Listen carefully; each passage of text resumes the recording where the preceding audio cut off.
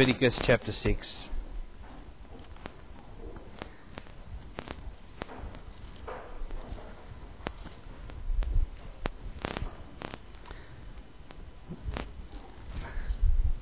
Now, praise the Lord. Let's just pray. Father, I just ask, God, that, Lord, that you would quicken your word, God, into our hearts.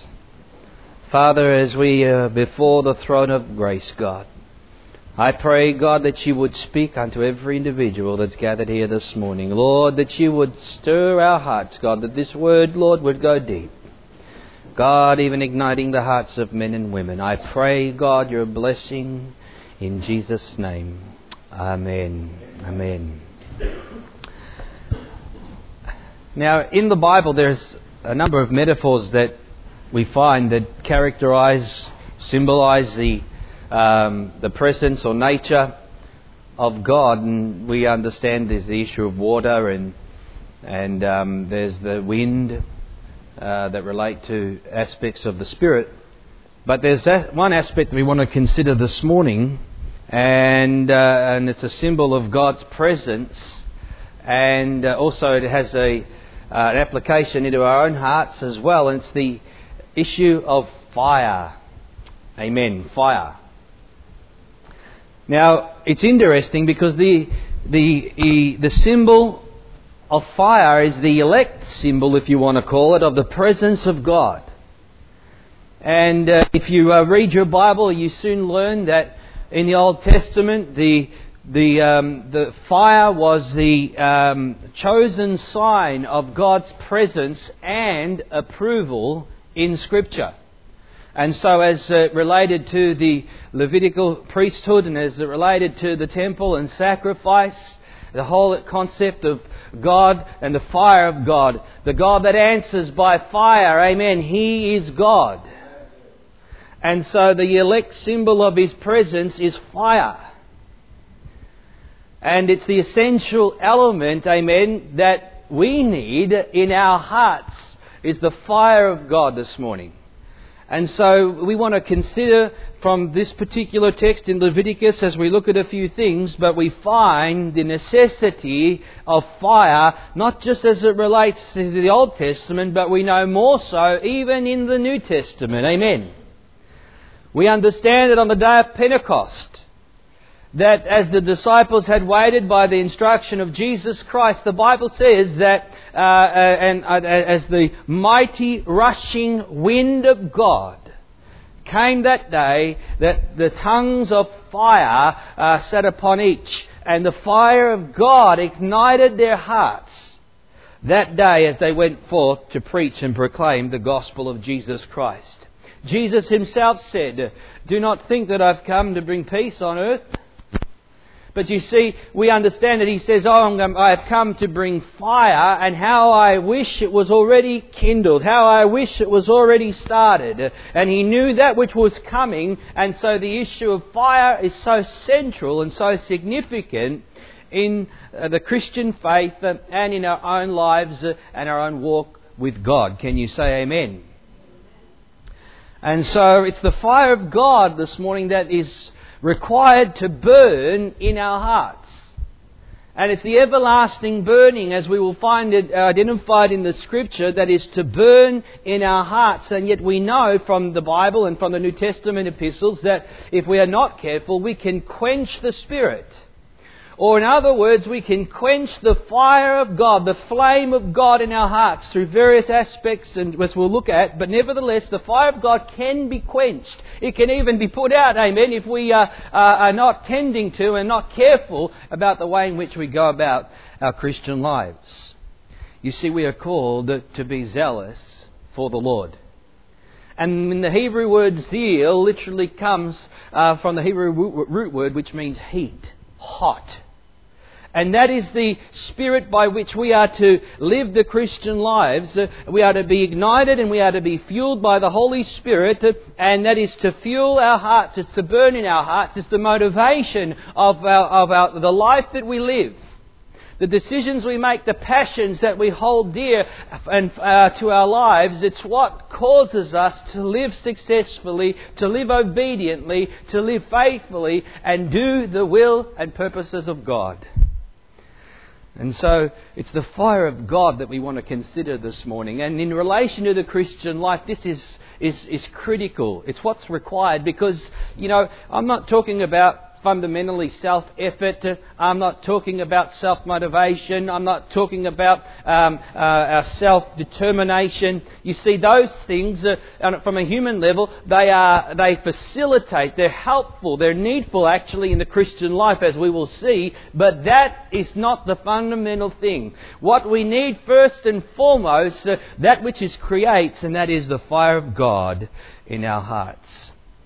And so we long for that which is of God and that which is not of men. So let's read in Leviticus chapter 6, and we're just going to read 2 verses of Scripture, although we could read the whole law of the burnt offering, but I just want to focus on verses 12 and 13, and we'll make reference to a couple of other things as well. But let's read verse 12 and verse 13.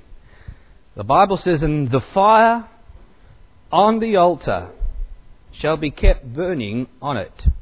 It shall not be put out. And the priest shall burn wood on it every morning, and lay the burnt offering in order on it, and he shall burn on it the fat of the peace offerings. A fire shall always be burning on the altar, and it shall never go out." And so this is serving as the foundation of what we want to consider, because there's in verse 13 it says, "A fire shall always be burning on the altar, and it shall never go out." You see, that is to summarize the longevity of our Christian life. The fire is not to go out. And so what we have is this issue. Now this fire, amen, is a symbol of the presence of God. It's a symbol of the Holy Spirit of God filling our hearts. But you see, the danger is, and one of the things that we first want to consider is that which relates, because, it's very easy to get confused between that which is the fire of God and that which is the fire that's related to man. Okay, so I want to bring a distinction, because here we have this command that the fire shall not go out. But you see, one of the things and dangers and things we can identify in modern Christendom that's always existed, mind you, is those in their efforts, whether they be sincere or not, is to somehow make sure that this fire doesn't go out. But in doing so, they have resorted to means and mechanisms that they have introduced that are men-centered, men-orientated, and are humanly contrived, in which to try and ignite and maintain and pass as the fire of God.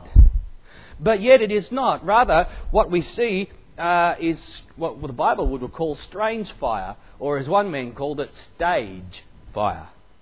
And really, that's one of the dangers, and that's one of the realities that we are dealing with in the modern church age. You see, we have those that have substituted the fire of God for false fire. You see, this is not the Spirit of God that's being manifested. What is on display is strange fire, or in other words, unauthorized fire that substitutes the true and the pure fire of God. And so this is happening around us all the time. It's happened. I've been a Christian now, nearly 25 years, and I have observed this, and it is a reality. And there's fires that burn, and there is fires that are claimed to be burning, and come and catch the fire, and yet people are flocking in order to try and identify with this. But one thing I have noted and have learned and observed, as you have, is these things are far from being the fire of God itself. You see, in Leviticus chapter 10, just a few chapters down, we have the familiar story of the profane fire, or the strange fire that was offered by Aaron's sons. And so it's interesting, because the Scripture tells us that God had obviously set things up, and the fire was now burning. And Nadab and Abihu, the sons of Aaron, they took the censer and they put fire in it, and they offered, the Bible says, profane fire before the Lord. Strange fire before the Lord. And so God was so displeased that the Scripture tells us that they died before the Lord that very moment. God killed them. And so this thought kind of is very sobering, actually very scary when you consider it, because it's a very serious aspect. And this word profane fire, or this word strange, in the Hebrew literally means to turn aside, to be a foreigner, or to commit adultery. And so when people begin to identify with fire that they think is the fire of God but is not the fire of God, they are in serious trouble. They are committing a serious sin. And under the banner of Christianity, there is so much false fire that is not the true fire of God. And this obviously manifests itself in the Pentecostal movement and charismatic movements of recent years. It's been going on for years, but as it relates to the modern day, as it relates to us, we know that this has happened, hasn't it? But that doesn't mean just because there's false fire that there's no fire. And just because we reject the false fire, amen, we want the real fire. Okay? So let's not try and just kind of, identify and discern and all of those things. That's great. But let's not neglect, amen, the fire of God. Because that is what we want. That is what was originally found on the Pentecostal movement. And that's what we so dearly hold fast to. And what we jealously desire is the fire of God in the truest form. You see, we don't know exactly what the sin of the exact sin of Aaron's sons was, but what one man summarised it as this: he says they carried into their ministry unconsecrated fire that did not come from the altar. Now that's very significant, just to reflect those words, that they carried into their ministry unconsecrated fire that didn't come from the altar. It wasn't the fire of God, or in other words, it was man-made fire. It was human fire. Sure, it was fire, but it wasn't the fire of God. You see, what does this mean for us today? Well, the symbolism is this, is that even in the modern church there is what we can be termed as will worship, where men substitute their own enthusiasm, their own hype, and their own emotional sensationalism in their church meetings and services, and they pass it off as the fire of God. But it is anything but the fire of God. There might be a lot of fireworks, there might be a lot of sparks, but it is not the Spirit of God that is manifesting in their midst. They mistake their enthusiasm, their whipped up frenzies, for the fire of God. And in doing so, men in their will worship of God have set up for themselves their own methods of how to worship and serve God. And we see this in the modern church. It's not born of the Spirit of God. What has ignited them is not the fire of the Holy Spirit, but rather it is man who has taken into their ministry unconsecrated fire that did not come from the altar of God. That's because the altar of God is never preached.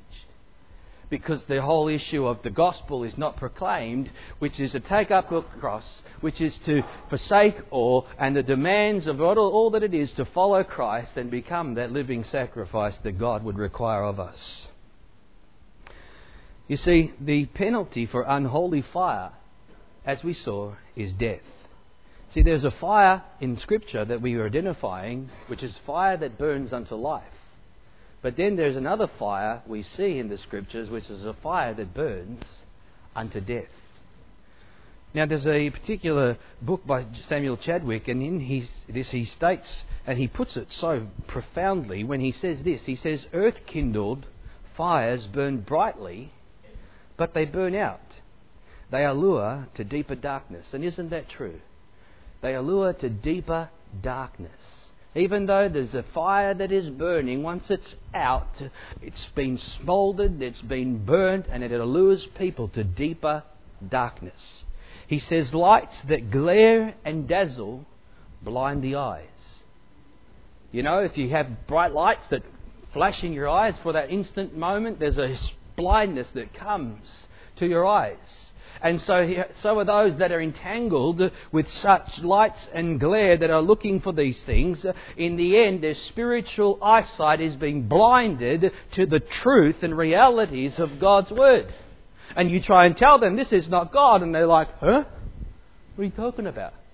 Because all of a sudden, their spiritual eyes are being blinded.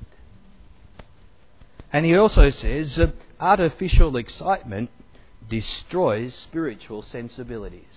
Isn't that true? You know, it's so... People that are caught up in the artificial excitement, and you try and talk to them about spiritual realities, it's like you're talking another language. They have no ability to discern, to spiritually discern, as taught by the Spirit of God, as one who would understand and know the Word of God, but yet they are caught up and entrapped by all these artificial excitements. One man said this: when religion turns to humanity for its inspiration, God is dethroned and the sanctuary becomes a secularized fellowship. And that's what we don't want, a secularized fellowship. Can you say amen? We're here in the house of God this morning. We're here amongst one another. We don't want to just come here for a secular gathering. We want to come into the presence of God. We want to come to worship. We want to come to meet with God. We want to come to hear from God. We want our hearts to be stirred and flamed in the presence of God. Hallelujah. As we come individually and as we come corporately. You see, the issue of fire, and especially strange fire, is, it may be something that people might even be sincere about. But you know what? It doesn't matter how sincere one may be, you can be sincerely wrong. And if it's wrong, that's all that counts. People will claim, well, there's an element of sincerity. That's not the issue. The issue is according to the Word of God, is it right or is it wrong? See, then there's another issue. If we looked at this issue of strange fire, but then there's this issue of what was referred to as stage fire. And I thought, now this was written, and I've got to understand this. This little section now that I'm just sharing with you, I read this in a book by Samuel Chadwick 100 years ago. Just this section here, and I thought about it in the modern world, and I thought, well, he's talking about stage fire. I tell you what, we're living in a day where stage fire is right there before us. That's why churches have resorted now. It's not a matter of coming into the presence of God and lifting up our hearts and our voices in unison to praise and to worship. But no, now we come into the sanctuary and we dim the lights and it's nice and dark. And then we have the stage lights that flash. And everyone's on the stage and they're jumping up and down and they're dancing and it's entertainment and the people love to have it so. But you see, and then they are whipped into an emotionalism. They're whipped up in a state where they are mesmerized by stage fire. And they mistakenly think that that's the fire of God. But they are so disassociated and disconnected from the reality that which is of the presence of God in one's midst. Because now they are identifying it with these aspects. And you know what? The thing about strange fire is it can be offered in a sincerely wrong manner, as happened in Aaron's sons. But the thing with stage fire is it's a result of the trickery of men. It is humanly contrived to create that atmosphere. You know what? To bring in the multitudes, to draw together the large crowds, to get everyone to come in and to dance and to jump and to scream and to carry on in the house of God. And yet we have this issue of stage fire that people are being caught up in. Isn't it weird? I remember going to a church when I went to America and they had the darkness and the lights and they were flashing and they even had that the smoke screen, I mean, not the smoke screen, the smoke going through, and I'm thinking, gosh, am I in a Bon Jovi concert? Sorry, some of you just don't know what I said then, but some did. But but you see, it exactly reminded me of when I used to go to rock concerts before I was a Christian. That's what it reminded me of. I felt like I was in the same place. I gave that up when I got saved. I left that. But you see, a religion of mere emotion and sensationalism is the most terrible of all curses that can come upon any people. And don't get me wrong, I'm all for emotion. I mean, people don't think I'm emotional, but look, deep down I am. Okay? I get excited about the things of God. I took around. Nathan had some music on in the car this morning on the way to church, and I said, "Get that rubbish off. Put on some godly music." And we put it on, and we were me and Matthew in the back, weren't we, Matt? We were singing, and we were jumping up and down, and we enjoyed ourselves. Because there's something about, amen, we can have emotion. I'm all for emotion. Actually, God help us just to not be so cold and calculated, okay? I want some emotion. God made us as emotional beings. So as long as we're not servants to our emotions, but rather our emotions are servants to us, then so let it be, amen.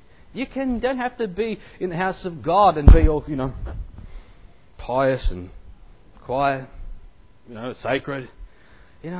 Gosh, shout amen. Shout hallelujah. Get excited. Because we've got a reason to. Can you say amen?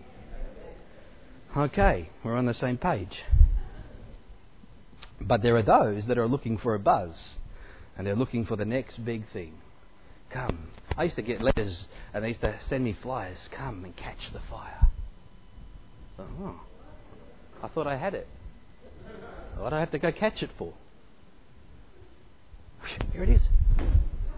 Here I am. Come to the front. But I know it's stupid, isn't it? And I'm obviously exaggerating the point, but that just demonstrates how dumb and how silly how we can be. And that's how it happens. But let's move on a little bit, having identified these things. You see, how do we obtain the fire of God? Because our text has some very insightful principles and teaches us something quite profound, as we will identify. But you see, the scripture here is referring to an everlasting burning and a fire that shall never go out. That's the fire of God. And we must make sure that we are constantly burning with the fire of God. If I was to ask you this morning, who started the fire in the tabernacle? Well, go to Leviticus chapter 9 and read verse 23. You see, you've got to understand, God had given Moses the instructions to build the tabernacle. And in Leviticus, he's laying out further principles of offerings. And in chapter 8, you have the consecration of Aaron and his sons in preparation for the whole priestly ministry. And then in chapter 9, as they begin, you find in verse 23, the Bible says, "And Moses and Aaron went into the tabernacle of meeting and came out and blessed the people. Then the glory of the Lord appeared to all the people, and fire came out from before the Lord and consumed the burnt offering and the fat on the altar. When all the people saw it, they shouted and fell on their faces." You see, the fire of God ignited that altar. The burnt offering was on it. It was in order. It had been set up, but the fire of God came, and then they were required by God to keep that fire burning. And we'll look at that a bit more in a moment. But you see, what's interesting is they had to now follow a pattern. God had already instructed them. He had given them an elaborate pattern and teaching and instructions about the tabernacle and about how it was to be instituted and the issues of sacrifice. And they were to adhere to the pattern that God had set up. That's why in chapter 10 you have Aaron's sons who offered strange fire before the Lord and they were killed. Because that didn't follow the pattern of God. It didn't follow the principles of God. And this is the danger. You see, we have to adhere to the laws of God, if you want to call it that relate to our service and our worship to God. You can't just do it and feel free and do what you want, so to speak. there are certain principles, and so that we find it's a pattern for us, and they relate to issues of obedience, of our ultimate full surrender to God, our separation from the world, if we're going to be pure in our worship to God, our faithfulness to God, to our obedience to the truth, the cleansing of the blood. There are many aspects that prepare us to worship God in spirit and in truth. Because the two, as we know, go together. You can't have one without the other. You see, in the New Testament, how was the fire started? God started it. On the day of Pentecost, think about it. Jesus' death, His resurrection, and for 50 days the full facts of the gospel, in essence, are set in place. It's all been prepared in the same way the tabernacle was, in the same way that it was being instituted. And Jesus said, "Tarry in Jerusalem until you are endued with power from on high." Wait until your heart is kindled with the flame and fire of God's presence and power. And on the day of Pentecost, that is exactly what happened. The fire was ignited. Hallelujah. It was ignited, and they went forth, and the burning of the Spirit of God was in their hearts. Now, what's interesting is, if I can just bring us back to the issue of the text, is we're dealing with various principles that relate to the law of the burnt offering that God was speaking to Aaron and his sons. But you see, the law of the burnt offering is found also in Leviticus chapter 1. And what is interesting about the burnt offering compared to the other offerings, it was a free will offering. Okay? The sin offering was required accordingly, but yet the burnt offering was a free will offering, meaning that people could offer it as they so willed or desired or chose to. And yet they had to just adhere to the law and to the burnt offering that we find in our particular text. Now, what does this teach us? Well, we have the equivalent of this, the burnt offering, which is a free will offering by which, amen, we understand Christ is that, but also it also relates to us as the believer, as in Romans chapter 12, when we are exhorted by Paul the Apostle. He writes systematically the theology of the New Testament, and he comes to chapter 12, and he says, "Therefore, brethren, I urge you by the mercies of God that you present your bodies as a living sacrifice, as a burnt offering unto God." You see, this is what we are being called to do. This is what God is expecting us to do. That we, amen, would put ourselves, amen, on the altar of God, in which we would lay down our lives as Christ has laid down His life for us. And so it's when we do that, amen, that we become recipients of the fullness of God, the fullness of the Spirit in our hearts and in our lives. So, let me ask you this. How was the fire maintained in Leviticus chapter 6? Look at verse 12. It says, "And the fire on the altar shall be kept burning on it, and it shall not be put out. And the priest shall burn wood on it every morning, and lay the burnt offering in order on it." You know, the wood here is what kept the fire going, because the fire was not to go out according to the commandment of the Lord. But yet the way in which obviously that fire is maintained, it had to be wood put on it every morning to keep it burning. And the wood is symbolic of the wood of our devotion to God, in the context by which we ourselves daily, amen, are ensuring that we are coming to the Lord. That you come to God, that you pick up your Bible and you read and you pray and you offer your devotions to God, and that is the way in which you maintain your walk. It's the way in which you maintain keeping the wood in order, so to speak, each day, and you are ensuring that that flame is consistently burning in your heart. Because you and I know if you neglect your devotions long enough, that flame diminishes, doesn't it? You see, we have to have an altar with God.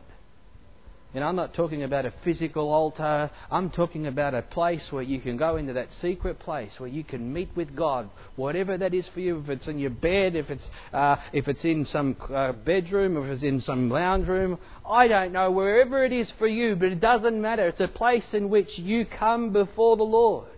And we have an altar, and that altar is Jesus Christ. Hallelujah.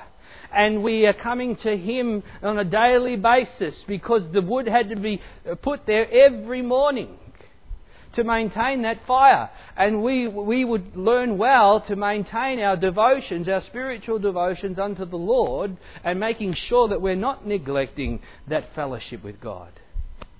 Because I tell you, if we will walk, this is where the whole issue of self-effort and self-discipline come into play. Because it's required of us. Otherwise, we know there's lots of things that can draw us away, isn't there? And unfortunately, what we have is we have people that neglect the altar, and in doing so, the fire of God will go out. Or more than that, we have people who have built another altar. And they burn their wood and their devotion on the altar of money and success. And power and to whatever it is, but they sacrifice their devotion to God, and yet they burn it on another altar to Molech or anything to the things of this world in order to gain what this world has to offer, and that is profane fire, and that is unacceptable to God. See, we've got to be very careful. We've got to be very mindful of these things. And so what choices are we going to make in life? Because they're very critical. Those choices that we make, whatever you sow is what you will reap. And that's why we need to make sure that the wood of our devotion every morning is set in place. What's interesting is if we look at church history, and what we know from experience is that unfortunately, and the reality is the fire of God does and has gone out, hasn't it? When we talk about revivals, well, the whole reason why the fire of God was ignited is because it had gone out. A revival is to revive that which is dead, that which is dead, is not alive. We need to revive it. And so that's where the fire of God falls. But what's interesting is one thing that if you observe church history and the way in which the church has operated over the years, you'll find that God always raises up an individual who puts the wood in order. Now I want you to think about that for a moment, because there's a story in 1 Kings chapter 18 where it talks about Elijah the prophet, and we know that Israel was in an apostate state, and they had turned aside to other gods, and again they were the wood of their devotion was not to Jehovah God, but the other false prophets of Baal and so forth. And yet we have Elijah, and the Bible says when Elijah prepared the altar and did what he did, the Scripture says specifically that he put the wood in order. He put the wood in order. And once he had put the wood in order, he stood back and he prayed, and then the Bible says the fire of God came and licked up that altar, the sacrifice. You see, the issue of putting the wood in order.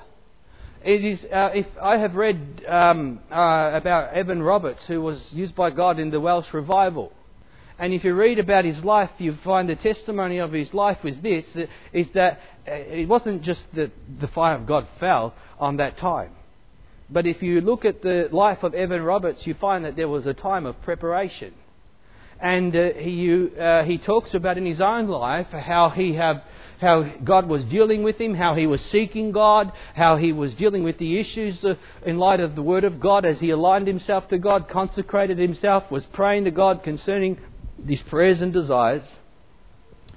And he came to a place where he publicly said, I have put the wood in order. Now we just need the fire to fall. And lo and behold, history tells us that the Spirit of God came upon that nation, upon that group of people that we know as today as the Welsh revival. But you see, it was Evan Roberts who himself stated, I have put the wood in order. And so that's an interesting thought. Because the reality is, for us today, amen, is that we have to follow the same pattern and principle that relates to the fire of God. You see, a fire shall always be burning. But you see, the only way that it's going to continue to burn is, one, if we have that wood of devotion, and if not, then what we need to do is we need to get the wood in order. You need to make the necessary adjustments in your life and prepare yourself before the Lord and say, God, as God will deal with you. He speaks to us and He will say, you need to forsake this. You need to get rid of that. You need to stop doing this, and you need to seek me or obey me. And as we prepare ourselves, amen, then as we put the wood in order, you can be guaranteed at the appointed time, God will send the fire.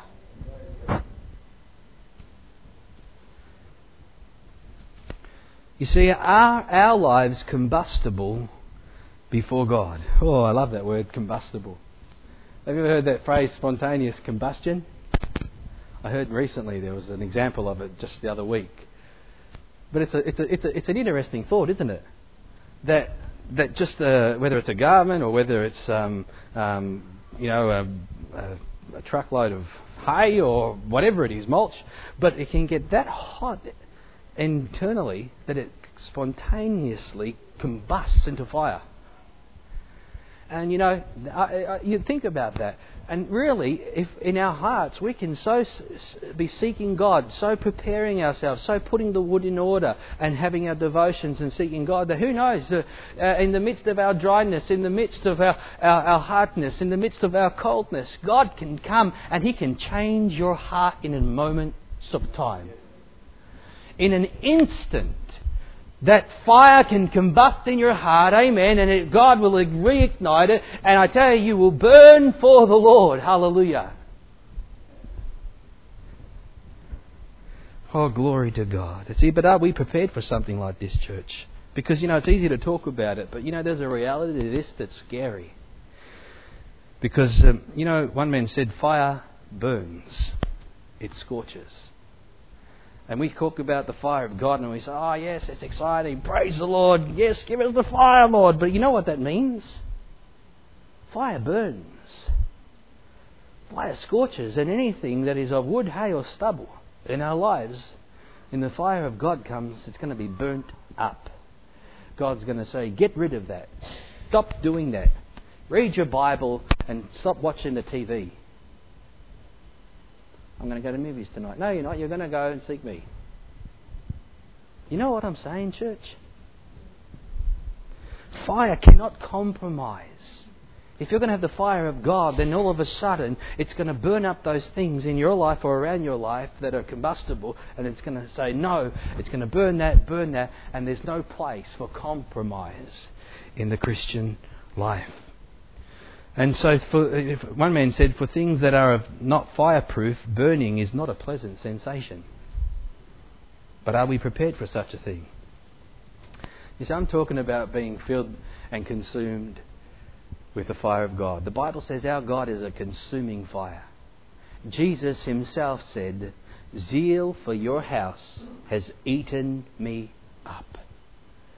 Jesus was so on fire that fire ate Him up internally. And that led to Him in His zeal for God. The Bible says that He made the whip. And He went into that temple and He overturned the tables and He drove them out and He said, I am white hot. I am on fire and I will burn up those things around me that are an offence to God. And that is the fire of God that is to burn in our hearts. You see, they would have looked at Jesus and thought, gosh, this guy's crazy.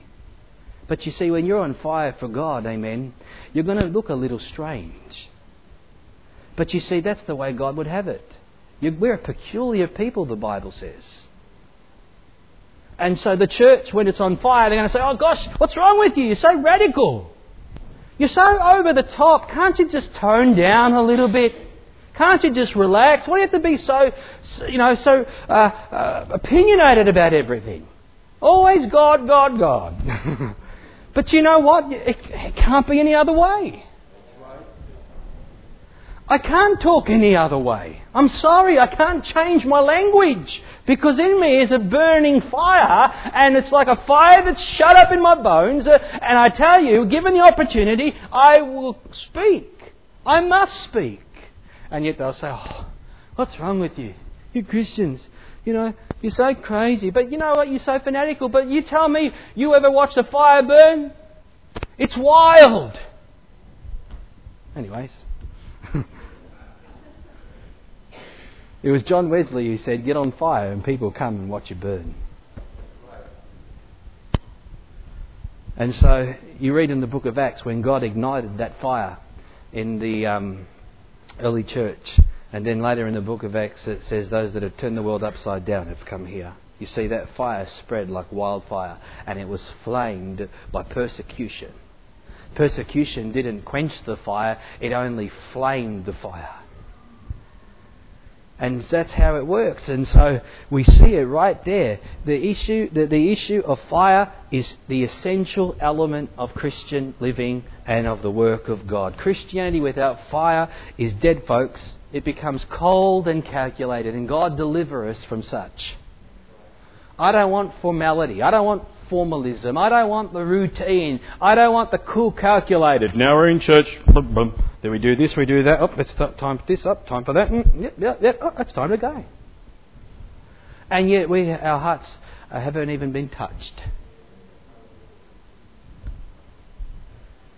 See, Christianity is a life. It's not a philosophy. Christianity is spirit, not a system. Let me close this morning as I bring before you a couple of statements that I read that have always stayed with me. And it says these words: the soul's safety is in its heat. The soul's safety is in its heat. See, the moment we become, we marginalise down from the zeal of God and being on fire for God by being hot for the Lord, that's when we're open and susceptible to compromise. That's when we're open and susceptible to the strategies of hell, the temptations of this world. And yet, if we are on fire, the soul's safety is in its heat. Another man said, fire is the best defence against corruption. Isn't that true? Because fire consistently purifies and keeps things pure. Even, that's why it's so important for us to come to the house of God. It's why it's so important for us to come. That's why the Bible says, don't forsake the assembling of yourselves. Especially as you see the day approaching. Why? Because you know what? There's an impact that we have upon each other corporately.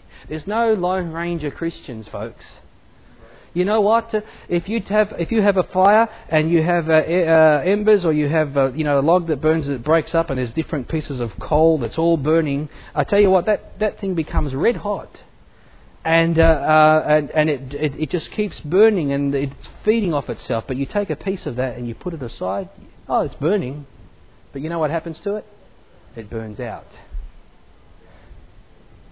But you put it back in there and it catches the heat and the flame, and bang, spontaneously combusts back into the red hot fire.